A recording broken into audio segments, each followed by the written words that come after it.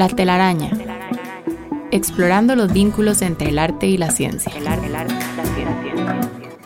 Científicos y artistas destacados construyen a partir de sus diferencias una telaraña de ideas y pensamientos y nos demuestran que al final todo está entrelazado. Déjate atrapar por esta telaraña, conducida por Jürgen Ureña, producida por Emma Tristán. La telaraña, por Amplify Radio 95.5. Buenos días, mi nombre es Jürgen Ureña y les doy la bienvenida a un episodio más de La Telaraña, el programa de conversaciones con científicos y artistas que se emite cada lunes a las 7 de la mañana acá en Amplify Radio. Nuestro programa de hoy nos va a permitir conversar sobre la interrupción y la finalización prematura del embarazo, tanto cuando se produce de forma natural como cuando no es así. De acuerdo con las estimaciones de la Organización Mundial de la Salud, anualmente se practican en el mundo alrededor de 56 millones de abortos inducidos. Aproximadamente el 45% de esos abortos son practicados de forma insegura. Para conversar sobre el aborto y sobre su complejidad como fenómeno social y cultural, contamos hoy con la presencia de la ginecóloga Ileana Azofeifa y la cineasta Alexandra Latishev. Muchas gracias, Ileana. Muchas gracias, Alexandra, por acompañarnos esta mañana. Bueno, buenos días. Encantada de estar en el programa. Muchas gracias por la invitación. Pues un honor estar con Alexandra. Muchísimas gracias, Ileana.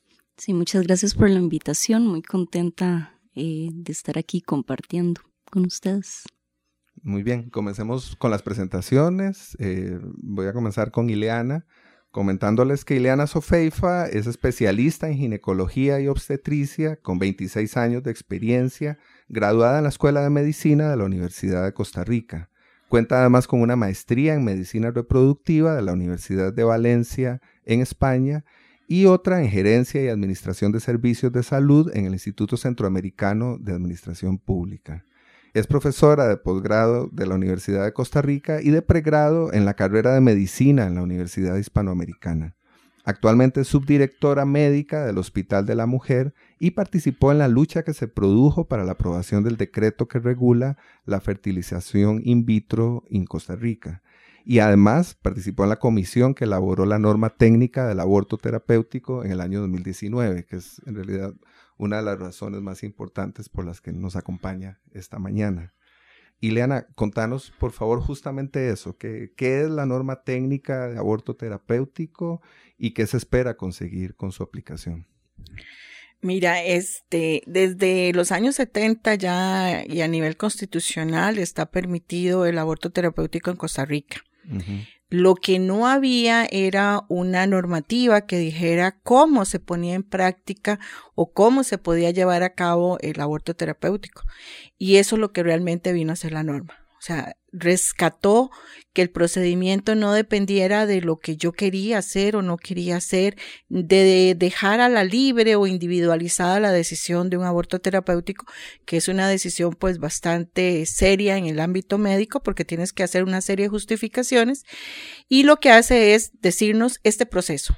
¿Qué tenés que hacer? ¿Cómo tenés que hacerlo? ¿A quién llamar? ¿A dónde referir? ¿Quién lo tiene que hacer? Y normatizar todo lo que tiene que ver con el aborto terapéutico.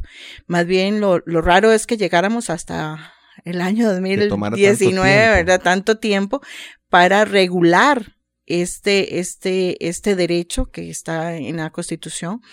Y lo otro es que pudiéramos también, por los médicos, tener una guía de cómo realizar o cómo implementar el aborto. Esto sobre todo viene a darle a las mujeres la claridad de que el proceso es transparente, de que el proceso no depende de si yo estoy de acuerdo o no estoy de acuerdo.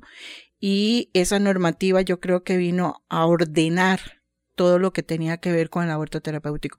Es necesario, era importantísimo que estuviera. Y creo que después de eso como médico, tenemos como esa tranquilidad que ahora sí, ya tenemos en un papel exactamente cuáles son los pasos a seguir. Y los pacientes pues también tienen la tranquilidad de que saben que van a recurrir a solicitarlo si así lo necesitan y que no va a haber cuestiones personales de por medio que les inhiban tener ese derecho. Cuando esta norma se construyó, no fue que a alguien se le ocurrió poner en un papel. O sea, nosotros tuvimos un trabajo de meses donde hubo una convocatoria de 25 profesionales en diferentes campos, médicos, abogados, estaba Medicatura Forense, estaba el Colegio de Médicos, el Colegio de Enfermeras, estaba el INCIENSA, con toda esta parte de genética, estaban representantes directos del Ministerio de Salud, la Caja Costarricense del Seguro Social. Éramos 25 que nos reuníamos todas las semanas hasta lograr este documento. Entonces, te puedo decir que se cuentan con menos de los 10 casos tal vez que yo tenga conocimiento. No tendríamos que hablar desde el punto de vista formal en la institución, pero no llegan a 10 casos, ¿verdad? En los que sí se ha tenido que aplicar la norma. Más solicitudes sí hay, pero no todas llegan a cumplir con los requisitos y muchas veces inclusive las pacientes lo que necesitan es más un apoyo, ¿verdad? Explicarles qué es lo que está pasando, cuáles son los temores que la paciente tiene y cuando hacemos todo este proceso de acompañamiento con la paciente a veces la misma usuaria se da cuenta que no era eso lo que teníamos, lo que quería al final y al cabo. Entonces, también esto vino a ser la norma a permitirnos acercarnos a la paciente y darle un acompañamiento multidisciplinario, ¿verdad?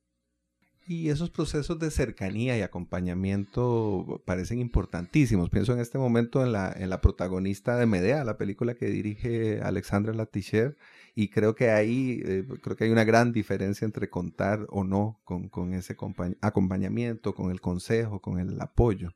Voy a presentar brevemente a Alexandra para ya abrir la conversación y conversar un poquito justamente sobre Medea, su primer largometraje de ficción. Alexandra Latishev es egresada de la Escuela de Cine y Televisión de la Universidad Veritas, donde además imparte lecciones.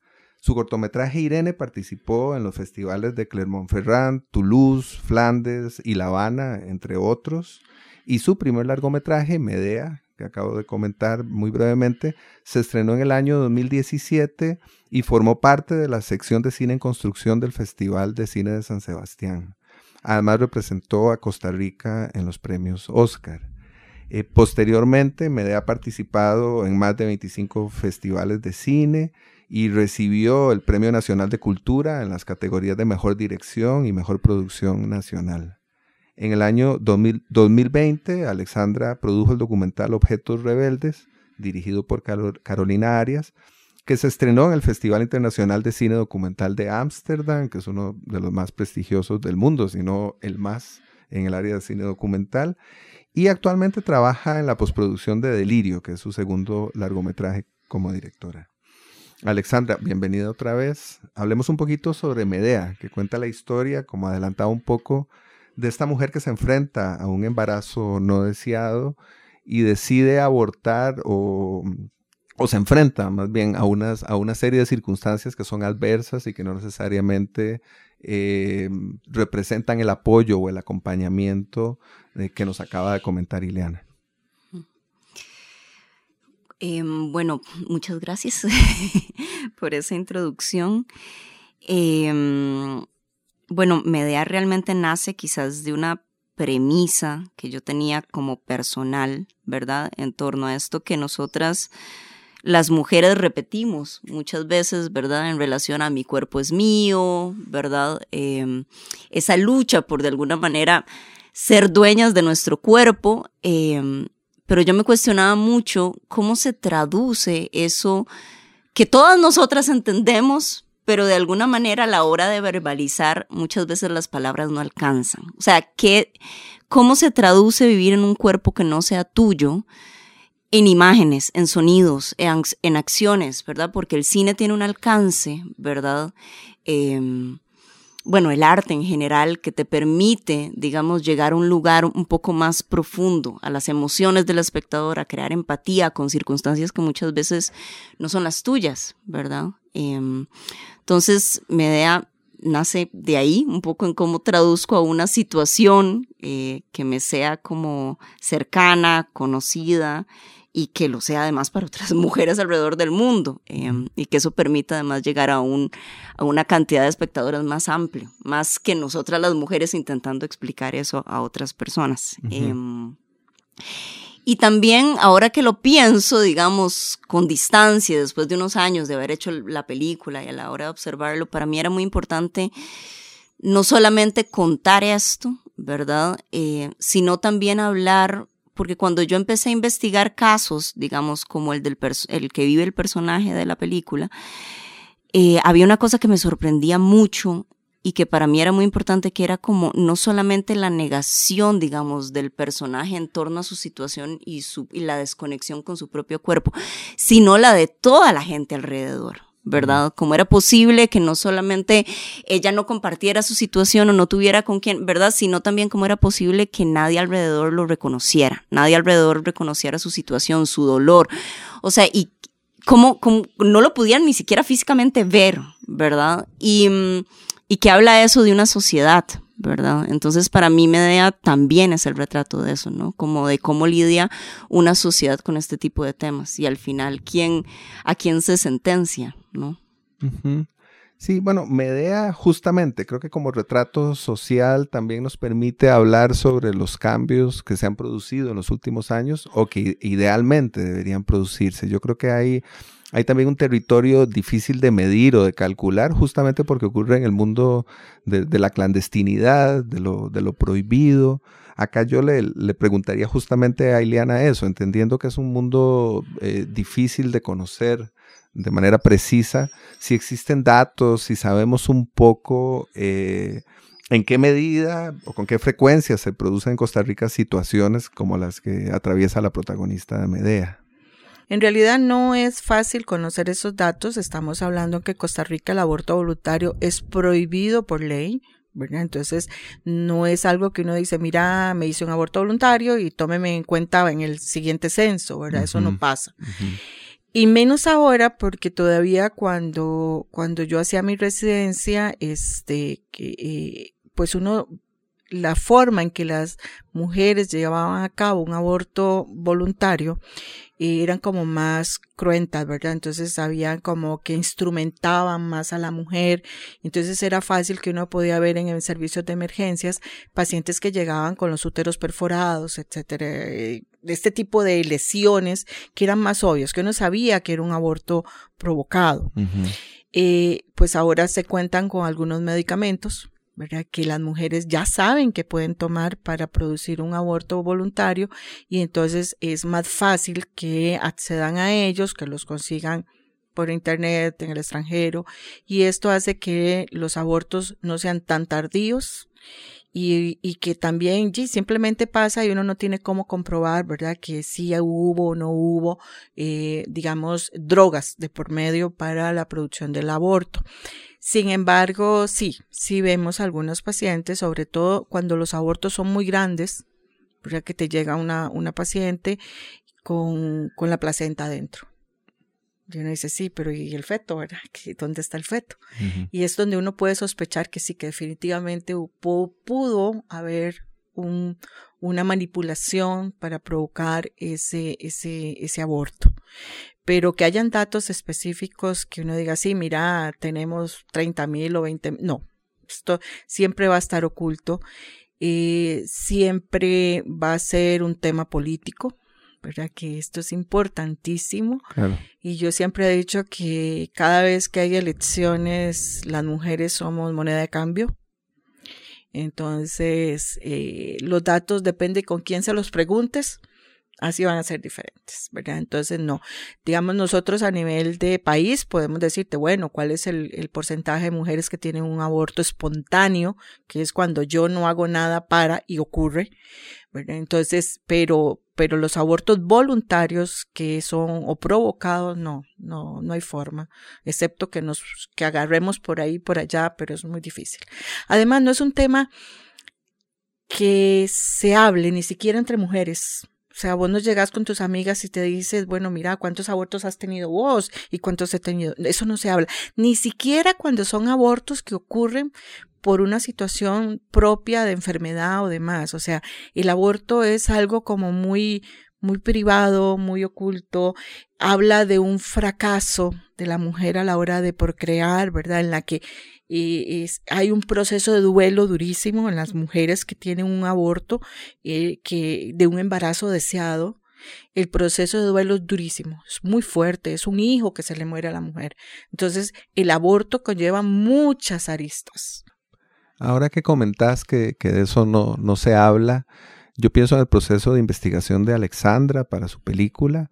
Y creo que sería interesante conocer, por supuesto sin exponer a ninguna de las personas involucradas en ese proceso de investigación, pero en qué medida es posible llevar a cabo la escritura de un guión y luego el rodaje de una película en medio de este contexto que sigue siendo un tabú, ¿verdad? Hablando de un fenómeno que está siempre debajo de la alfombra. No, digo, yo vivía con miedo un poco en todo el proceso, ¿no? Y también fue muy difícil acceder realmente como a mujeres que quisieran compartir su experiencia, sobre todo porque el caso de la película no es un aborto de las primeras semanas de gestación, o sea, es un aborto en una situación, digamos, como demasiado insegura, y es además una mujer que está haciendo todo para atentar en contra de ese embarazo. Entonces, al inicio empecé con unos textos que escribieron algunas psicoanalistas de acá, como Roxana Hidalgo, como Constanza Rangel, que primero escribían sobre casos de infanticidio. Entonces, casos de mujeres que ocultaban su embarazo y lo llevaban un poco como hasta las últimas consecuencias.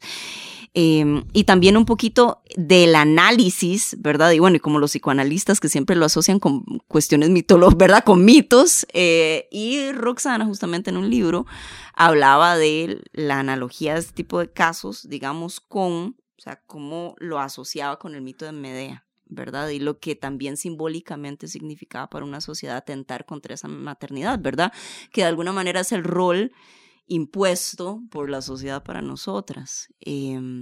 Entonces un poco partió primero de ahí, de los textos, y luego un poco entre conocidos, conocidas. Ay, vos sabes, yo tengo una prima que le pasó algo así cuando estaba en el colegio, pero no se puede hablar muy, voy a hablar con ella a ver si, ¿verdad? Y logré entrevistar a 3 mujeres, digamos, más o menos a partir de ahí, que me ayudó mucho, digamos, con la investigación, pero sí no fue sencillo para nada. Y obviamente luego a la hora ya de hacer como la película pública y así, pues es una película dura, entonces genera como todo tipo de reacciones, desde gente como que empatiza y ¿verdad? Hasta personas como que de alguna manera no pueden lidiar. Además de que a nivel formal la película es que es tampoco lo más digerible del mundo, ¿verdad? Es una película también dura y extraña y no te explica las cosas. Y también una cosa que para mí sí era muy importante era como que no fuera como adoctrinante.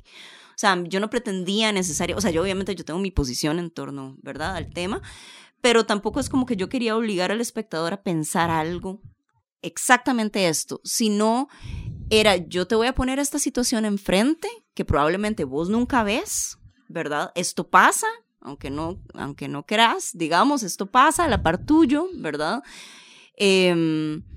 Velo, vivilo ahí a la par, quédate ahí durante, ¿verdad? Un aborto en tiempo real, ¿verdad? En estas circunstancias tan extremas, y luego pensan que querés decidir cuál es tu opinión en torno a eso. Pero tampoco mi intención era decirle a la gente qué pensar, sino un poco como, porque claro, si nosotros analizamos un poco el cine y el arte en general, digamos, estamos tan acostumbrados y acostumbradas a ver, por ejemplo, escenas de partos, ¿verdad? Maternidades felices, familias felices, ¿verdad? Heteronormativas, etcétera, pero no vemos estas escenas en el cine, o sea, y mucho menos en el cine latinoamericano y menos centroamericano. Bueno, creo que ahora que hemos hablado un poquito más en detalle sobre Medea, conviene darles a quienes no han podido verla y quieren hacerlo la información que podrían requerir para ver la película, que está disponible en dos lugares, en 2 páginas web, que son la de Pacifica Grey y el Cine Magali en casa.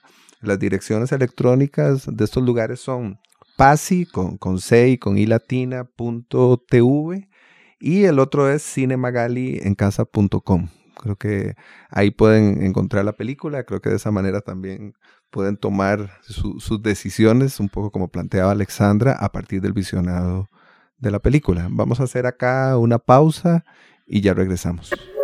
La telaraña en Amplify Radio 95.5.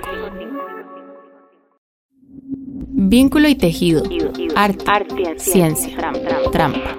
Los hilos que conectan la vida de nuestros invitados construyen la telaraña en Amplify Radio 95.5. Hola, estamos en una telaraña que hemos dedicado al tema del aborto con la ginecóloga Ileana Azofeifa y la cineasta Alexandra Latishev.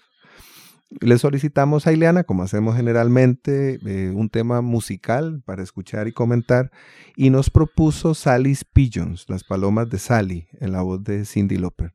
Vamos a escucharla y al regreso la comentamos. When I was 8, I had a friend with a pirate smile. Make believe and play pretend we were innocent and wild. Hopped the fence and slammed the gate, running down my alleyway in time to watch Sally's pigeons fly.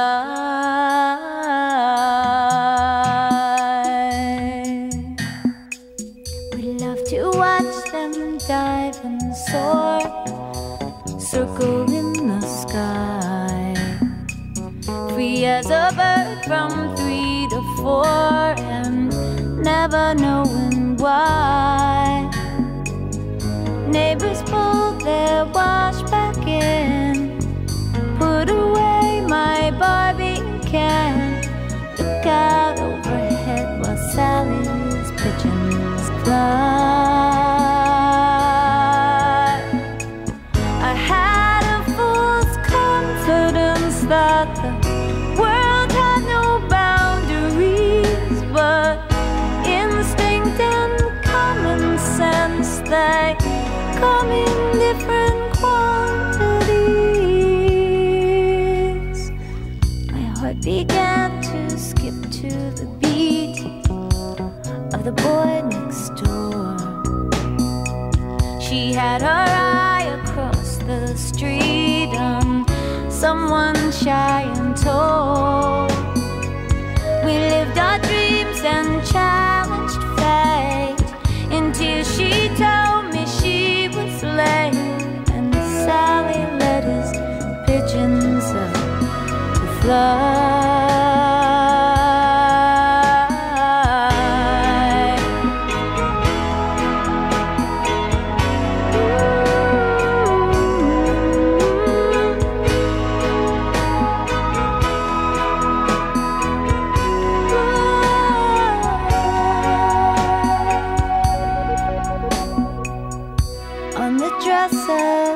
It's a frame with a photograph. 2 little girls in ponytails, some 21 years back. She left one night with just a nod, was lost from some back alley job. I closed my eyes and Sally's pigeons fly. She never saw those birds again, and me, I can't remember when a pirate's smile hasn't made me cry. I close my eyes and Sally's pigeons fly.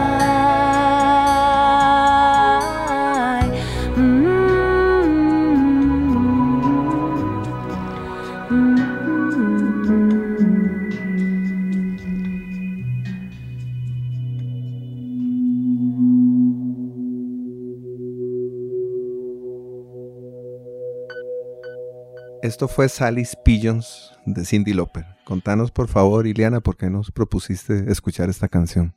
Bueno, lo primero es porque justamente en los años 80 fui adolescente y esa era mi música. Cyndi Lauper fue una cantante que realmente rompió con muchos esquemas en los años 80, donde no se imaginaba a una mujer con la cabeza rapada y el cabello rosado.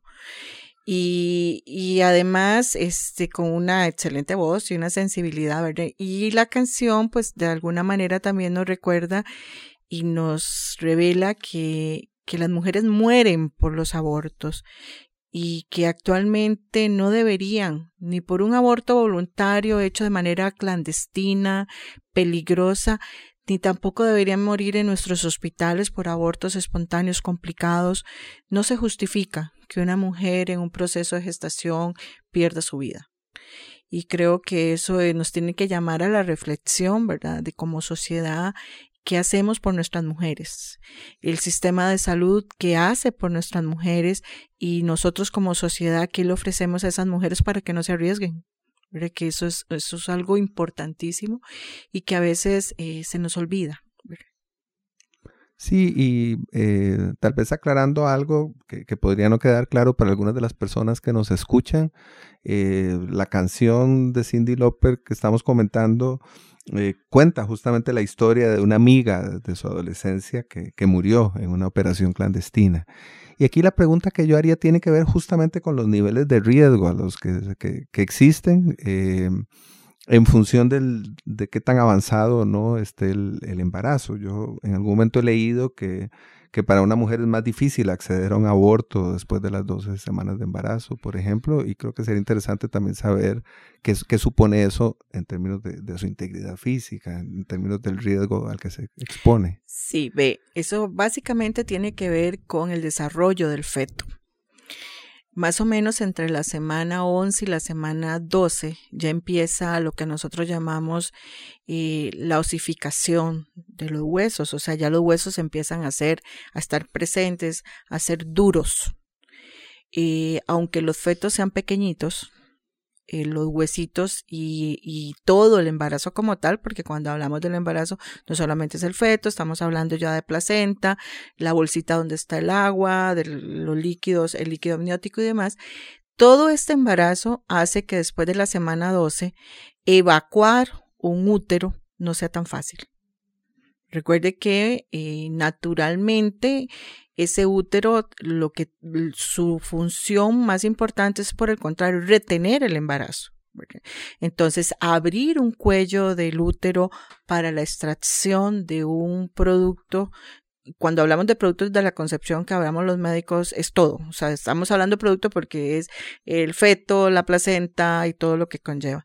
Entonces, técnicamente es difícil, es cuando mayor riesgo hay de que para poder extraer este feto se pueda provocar una perforación, se pueda provocar una ruptura del útero y esto puede hacer que el sangrado sea tan importante que comprometa la vida de la paciente o que comprometa la integridad del útero y haya que quitar el útero.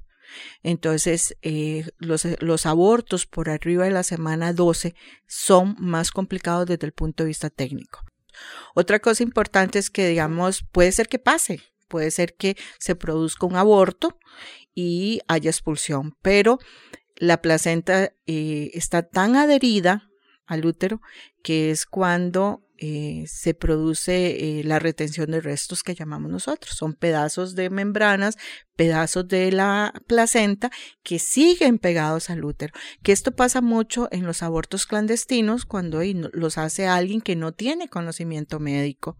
Entonces, después de un aborto de cierto tamaño, aunque parezca que salió toda la placenta y salió todos los productos, nosotros tenemos que realizar un legrado, un raspado, que dice la gente, para terminar de limpiar el útero y que no queden estos restos. ¿Qué pasa cuando estos restos quedan? Dos complicaciones importantísimas. Uno, que los vasos del útero están abiertos y entonces sigue sangrando y la paciente se puede desangrar. O lo otro es que si no hubo tanto sangrado, recuerde que son restos que se van de tejido ya muerto y esto lo que puede hacer es provocar una infección severa, lo que nosotros llamamos una endometritis, que también puede llevar a la muerte de la paciente por una infección muy, muy generalizada. Entonces, como ves, siempre va a conllevar un riesgo. Y lo otro, en lo que hace pensar esta canción que acabamos de escuchar, es en las diversas formas de sororidad en las redes femeninas, de apoyo que se han formado para reclamar el derecho de las mujeres a decidir sobre sus cuerpos. ¿Qué experiencia han tenido ustedes al respecto, en relación con estas redes de apoyo, con este proceso de acercamiento de mujeres hacia otras mujeres? Bueno, de mi parte, donde yo he visto un movimiento importante, digamos, para mí yo creo que ha sido muy facilitado por las redes sociales. Porque ¿qué pasaba? Que antes, ¿verdad? Como decíamos ahora, podía ser algo que yo compartía entre muy pocas personas, de repente si yo tenía una experiencia así, o incluso mi opinión al respecto, ¿verdad? Sin embargo, yo siento que de incluso 10 años para acá, ¿verdad? Las redes sociales permiten que yo encuentre otras mujeres y otras personas, digamos, que piensan igual a mí, digamos, y eso de alguna manera también me empodera un poco más a compartir mi opinión, a hacerla pública, a dar, o sea, incluso lo cuento desde mi propia experiencia, ¿verdad? El encontrar otras mujeres de mi círculo con las cuales yo podía compartir mi opinión sobre el aborto, incluso colectivas, grupos que informaban al respecto, digamos, para mí fue muy revelador y muy importante, porque también me sentí que no estaba sola, ¿verdad? Porque si de repente todo se resume a mi núcleo, ¿verdad? A mi familia, a mi grupo de amigos y amigas, pues tal vez es un mundo más pequeño, pero cuando llego y me encuentro ahí con... Claro, obviamente las redes sociales son una cosa como de doble cara, ¿verdad? Al mismo tiempo. Sin embargo, yo creo que una de las cosas beneficiosas que ha traído como todo este fenómeno de redes ha sido eso, que también ha facilitado que encontres más otras personas con las que quizás de otra forma no las hubieras encontrado. Sí, además de que te permite, a mí por ejemplo, me permite ser espectadora de ambos bandos, como digo yo, de la gente que está a favor de un aborto, despenalización del aborto, y te vas al otro lado y en las mismas redes sociales encuentras al otro lado. La gente es ultra conservadora, que, como que digo yo, que fácilmente crucifican a cualquiera por una opinión en este sentido. Y después estamos los que vemos a los dos lados, que dicen, ok, ¿verdad? Voy a ver de este lado qué opinan, y empiezas a ver, ¿verdad? Y yo soy de las de abrir como las páginas o los perfiles y digo, uy, pero esta persona está joven, y uno dice, qué barbaridad, o sea, no solo la gente vieja o la gente mayor tiene desconocimiento, dice, no, pero es que estos chicos son muy jóvenes y tienen mucho desconocimiento, ¿verdad? Entonces, a mí me sirve mucho como para hacer esos estudios sociológicos, ¿verdad? Aficionados, que no me oiga Montserrat, ¿verdad? Pero que hace uno ese tipo de estudios, ¿verdad? Y te das cuenta de qué mal que estamos. Qué mal que estamos. Yo creo que estás tocando un punto importantísimo ahora que hablas de anticoncepción y de falta de información, que es la educación sexual, y que creo que no podemos desligar la educación sexual del tema del aborto. Aquí mi pregunta sería, y creo que es una última pregunta de este bloque, es una pregunta que nos permite cerrar un poco las ideas hasta este punto. ¿Qué tan importante es la educación sexual en este contexto para ustedes? Yo creo que cuando una mujer llega a tomar la decisión de un aborto voluntario, fue porque todo lo demás falló. Y sí, definitivamente la educación sexual es importantísima, es básica, es fundamental, debería ser un derecho humano recibir educación de calidad, deberían todos los niños y los jóvenes acceder a esto, y pareciera que no. O sea, ¿cómo es posible que en este siglo sigamos pensando que la salud sexual es algo como fuera de todos los seres humanos? Es como cuando es como respirar, es como comer, o sea, es parte de la naturaleza del ser humano. Entonces, no se justifica que en este momento tengamos tanto desconocimiento, tantos mitos alrededor de la educación sexual, tantas mentiras alrededor de la educación sexual, y es simplemente producto de una sociedad, y no hablo solo de la costarricense, o sea, casi que en todo el mundo vamos a encontrar esto, de una sociedad que hace de la ignorancia un estandarte. Y además de que si no existe una educación sexual, digamos, en los colegios o así, pues entonces tu educación sexual es la iglesia, tu educación sexual es la pornografía, tu educación sexual es la tele, tu educación sexual son las redes sociales, donde obviamente hay toda una representación de la sexualidad bastante como manipulada, ¿no? Y siento que es importante porque esas son las primeras fuentes que llegan a los niños, ¿verdad? Y si no existe, pues no es que esa información no va a llegar, pero va a llegar de esta forma. Yo creo que esa como idea, por supuesto esto no es una conclusión para nada, pero creo que como idea nos permite ir redondeando algo de lo que hemos comentado. Vamos a hacer aquí una pausa y ya volvemos. La telaraña en Amplify Radio. La telaraña. Científicos, artistas, humanos, descubriendo lo que nos separa, lo que nos une. La telaraña en Amplify Radio 95.5. Hola otra vez, seguimos enredados en la telaraña en compañía de Ileana Azofeifa y Alexandra Latishev conversando sobre el aborto. Hace unos minutos escuchamos a Cyndi Lauper por sugerencia de Ileana y ahora Alexandra nos propone escuchar Not My Responsibility de Billie Eilish. Así que vamos a escucharla y al regreso la comentamos.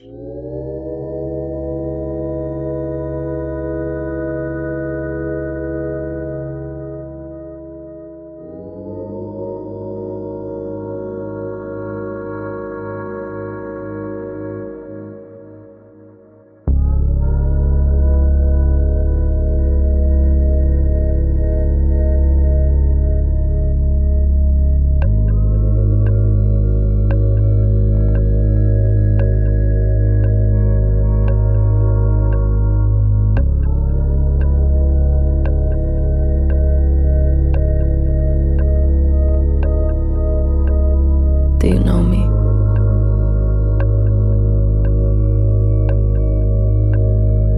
Really know me?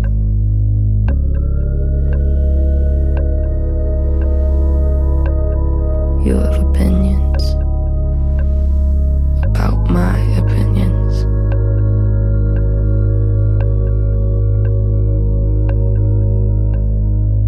About my music. About my clothes.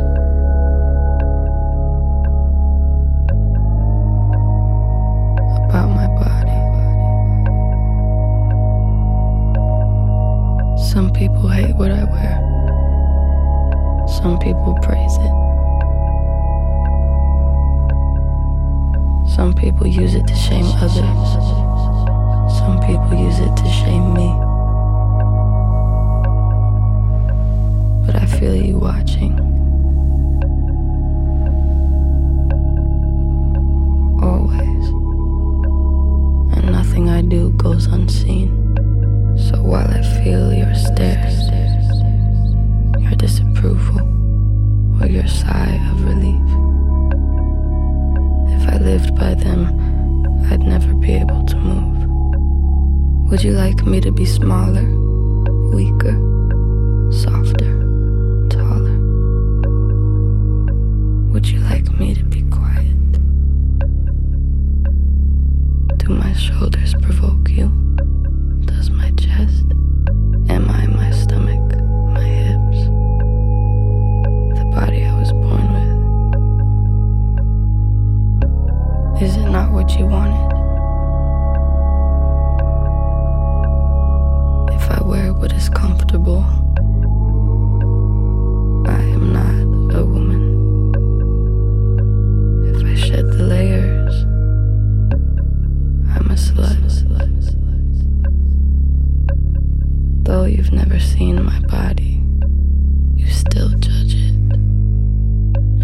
me for it. Why? We make assumptions about people based on their size. We decide who they are. We decide what they're worth. If I wear more, if I wear less, who decides what that makes me? What that means? Is my value based only on your perception? Or is your opinion of me not my responsibility? Muy bien, esta fue Billie Eilish, propuesta por Alexandra. Contanos, por favor, por qué quisiste que escucháramos y comentáramos esta canción. Bueno, además de que la canción pues me gusta y los temas y de lo que habla, ¿verdad? Y el contenido y la forma de la canción, pero también siento que es como el fenómeno de Billie Eilish, que a mí realmente como que me alucina. Es una chica que en ese momento entiendo que tenía 19, 20 años cuando hizo la canción. Y me pasa, digamos, cuando la escucho, que yo digo, yo no pensaba hacia mis 19 años, ¿verdad? Yo no estaba en ese lugar, mucho menos mi mamá, mucho menos mi abuela, digamos. Y eso de alguna manera me genera como una admiración increíble, porque como que creo que realmente ahí es donde empieza la revolución, ¿verdad? O sea, nosotros podemos hablar de un sistema que de alguna manera nos oprime, nos discrimina, ¿verdad? Pero yo creo que lo más duro para nosotras las mujeres, ¿verdad? O sea, la verdadera lucha empieza aquí, empieza en tu cabeza, ¿verdad? O sea, es el sistema que opera dentro de vos, ¿verdad? Todos los días. O sea, ¿por qué? Porque nos educaron para sentir que nosotros no ocupábamos un lugar, no teníamos derecho a decir ciertas cosas, no teníamos derecho a acceder a ciertas cosas y no teníamos derecho a decidir sobre nuestro cuerpo. Y el tener esa conciencia, digamos, de ese discurso y decirlo con esa propiedad y decírselo al mundo y que esto sea una canción pop que canten miles y miles de adolescentes. O sea, ¿sabes lo que yo necesitaba en la adolescencia? Estos himnos, y eso me genera y me da una esperanza enorme. Yo creo que los artistas siempre van adelante en la sociedad marcando ese cambio, esa voz de rebelión, esa voz de no deberíamos ser solo así, ¿verdad? Que tal vez, como en algún momento decíamos, bueno, es que son menos estructurados, entonces tienden a experimentar por caminos diferentes a los que estamos más en el lado científico, donde nos dicen, mira, es que después del paso 1 sigue el 2 y el 3, ¿verdad? Y no se te ocurra brincártelos. Entonces yo creo que también eso es responsabilidad del arte. Sí, yo pienso de todos modos que sí hay un cambio. Yo sí soy optimista, sí percibo una diferencia entre lo que ocurría en el mundo cinematográfico más conocido, reconocido en los años 80, por ejemplo, que se hablaba del aborto de una manera indirecta, puntual. Algunas películas lo hacían, pero muy puntualmente, muy ocasionalmente. Y en los últimos 20 años hay una gran cantidad de películas, de libros que abordan este tema. Yo creo que ese es un signo positivo, creo que lo hablamos cada vez más como sociedad, quiero decir. Y mi pregunta aquí sería más bien, ¿por qué piensan ustedes que se ha producido este fenómeno? Yo creo además que, por ejemplo, el tipo de películas que se hacían en los 80s, 70s en torno a estos temas, y cuando yo las pienso, la mayoría eran dirigidas por hombres. Claro. ¿Verdad? Claro. O sea, es que una gran también, diferencia. Ajá, nuestro imaginario, nuestra historia, ¿verdad? Estaba contada por hombres. O sea, aunque muchas de estas películas pues nos gusten y estemos de acuerdo con esa posición y todo, pero realmente yo creo que también ha habido como un movimiento importante en torno a las mujeres y apropiarnos de esa voz, de contar nuestra historia, de contar nuestra experiencia, ¿verdad? En torno a estos temas y no tanto permitir que otros las cuenten y que de alguna manera eso lo normalizamos mucho. Sí, yo creo que sí hay más mujeres que tienen esa voz de no cuente mi historia, yo la puedo contar, eso es importante. También ha habido, desde el punto de vista de mi área, hay más mujeres que, por ejemplo, entran en el mundo de la ciencia, ginecólogas. Ahora la mayoría de mis residentes son mujeres. Y yo sé que no, aquí podemos discutir y probablemente muchos colegas podrían discutir conmigo, pero si yo soy mujer, puedo entender más de cómo una mujer se siente, y cuando me dice, doctora, es que tengo esto o lo otro, pues puedo entender un poco más. Y también creo que el haber trabajado el término sororidad para mí es maravilloso. Cuando yo era joven no existía ese término. No, nadie sabía qué era.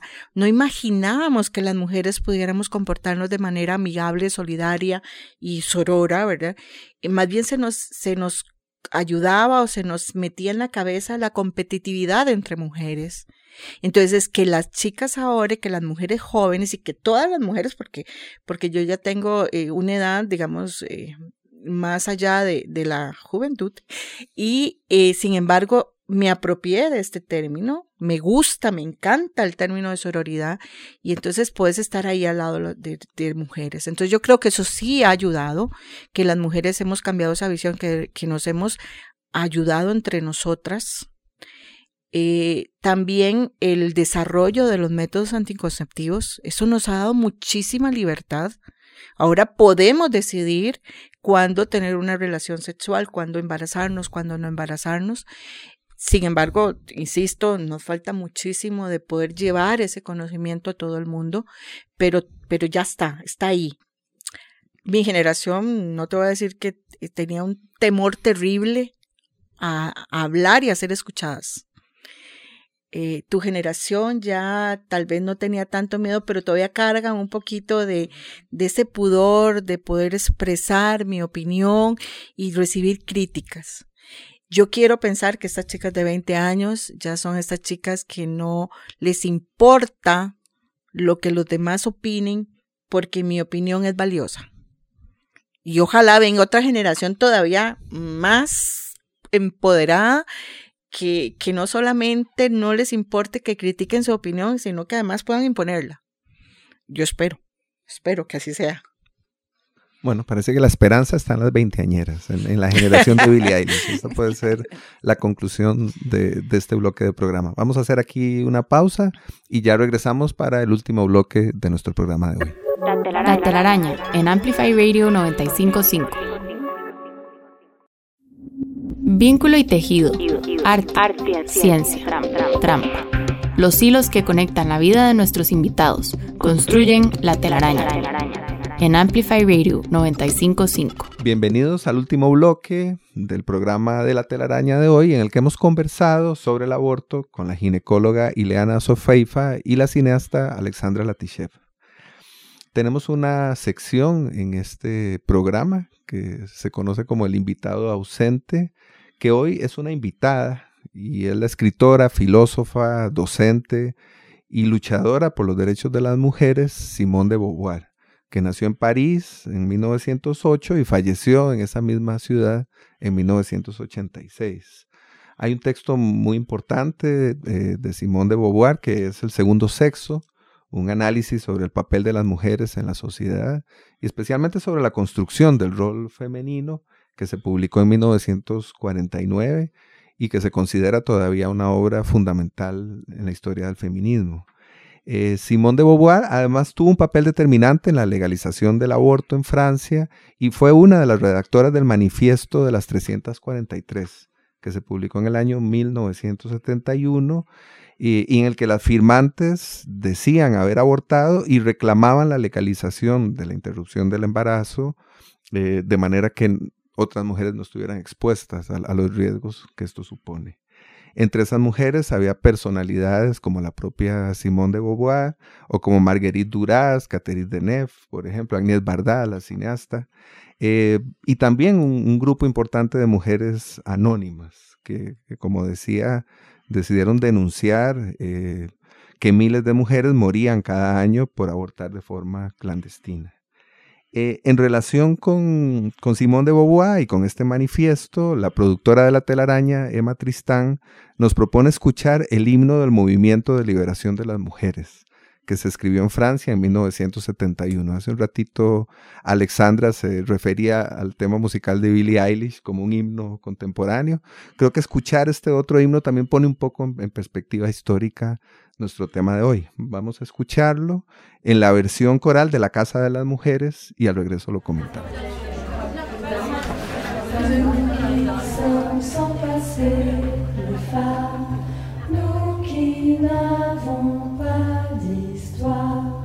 Depuis la nuit des temps, les femmes, nous sommes le continent noir, debout, fameuses esclaves, et brisons nos entraves, debout, debout, debout, asservis, humiliés, les femmes, achetées, vendues, violées, dans toutes les maisons, les femmes, hors du monde reléguées, debout, fameuses esclaves, et brisons nos entraves, como hindou, como.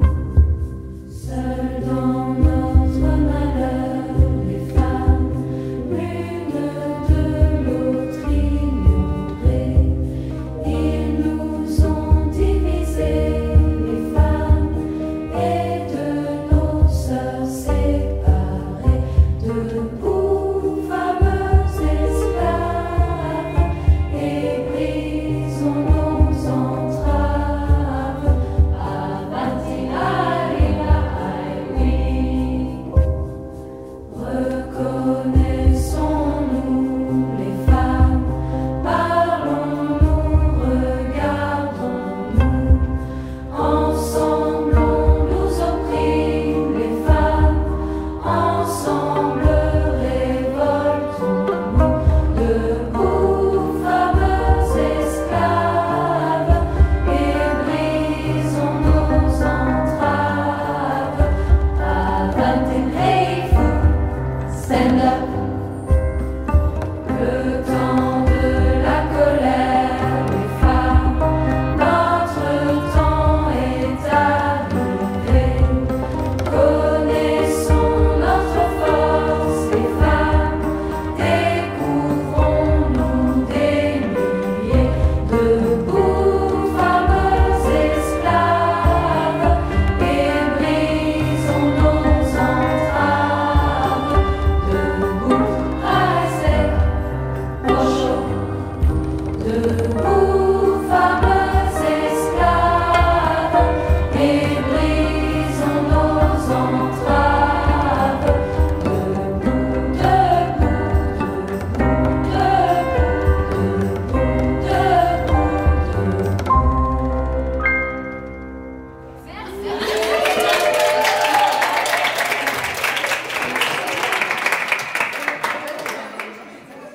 Acabamos de escuchar el himno del movimiento de liberación de las mujeres en la versión de La Casa de las Mujeres que se grabó en el año 2020. Y este himno dice en sus primeras líneas: nosotras que no tenemos pasado, nosotras que no tenemos historia, desde el principio de los tiempos, las mujeres somos el continente oscuro. ¿Qué piensan? No, yo creo que un poco está relacionado con lo que ya conversamos un poquito, ¿verdad? En relación a quienes cuentan nuestra historia, ¿verdad? También de dónde viene la representación de las mujeres, porque la historia ha sido escrita principalmente por hombres con poder, ¿verdad? Y nosotras de alguna manera hemos ocupado como este lugar de la marginalidad y hemos como operado desde ahí. Entonces yo creo que estos son como movimientos importantes para visibilizar que esto es así, porque incluso yo crecí como con esto bastante normalizado. Sí, este movimiento en realidad, imagínate, 1971, O sea, es que estamos hablando de que hace 50 años y que ya al otro lado del Atlántico había gente había mujeres que levantaban la voz. Y lo que es sorprendente es cómo la mitad del mundo es una minoría.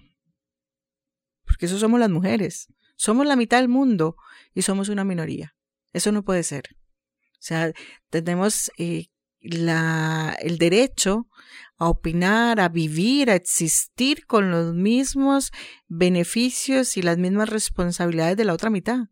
Entonces no puede ser que seamos una minoría. Nos estamos acercando al final del programa. A mí pues me gustaría preguntarles si hay algo que sienten que se nos queda un poco en el aire, alguno de los temas que abordamos, que por supuesto todos gravitan alrededor del aborto, que ya de por sí es un tema amplio, complejo, pero si hay algo que sienten que convenga notar para cerrar el programa de hoy.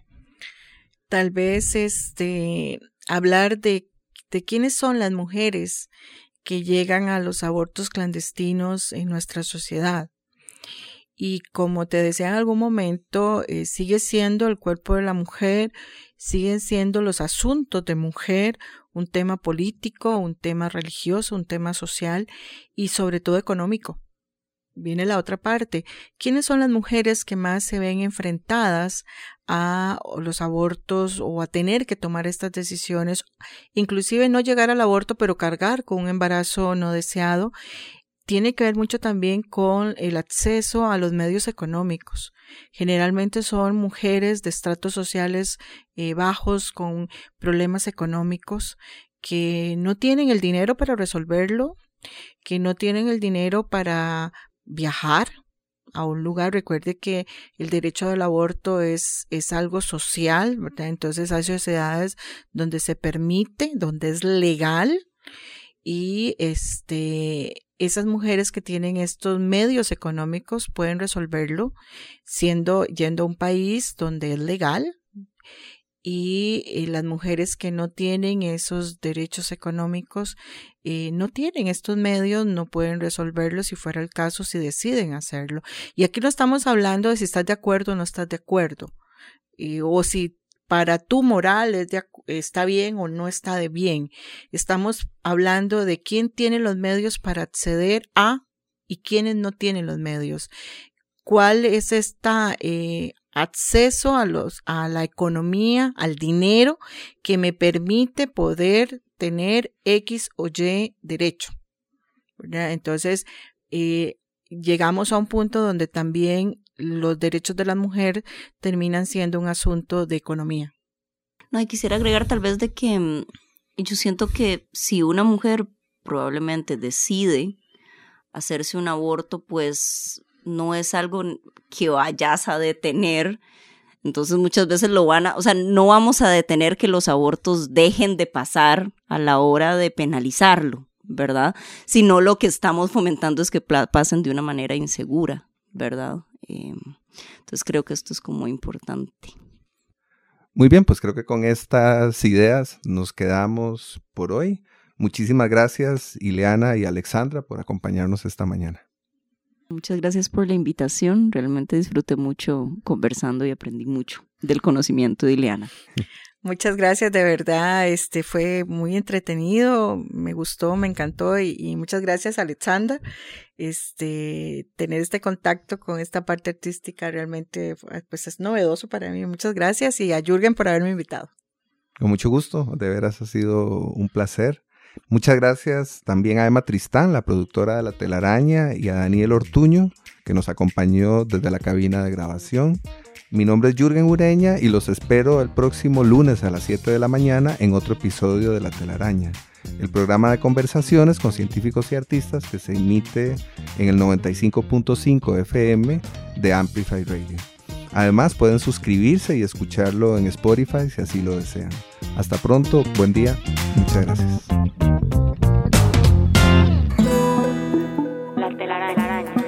Explorando los vínculos entre el arte y la ciencia.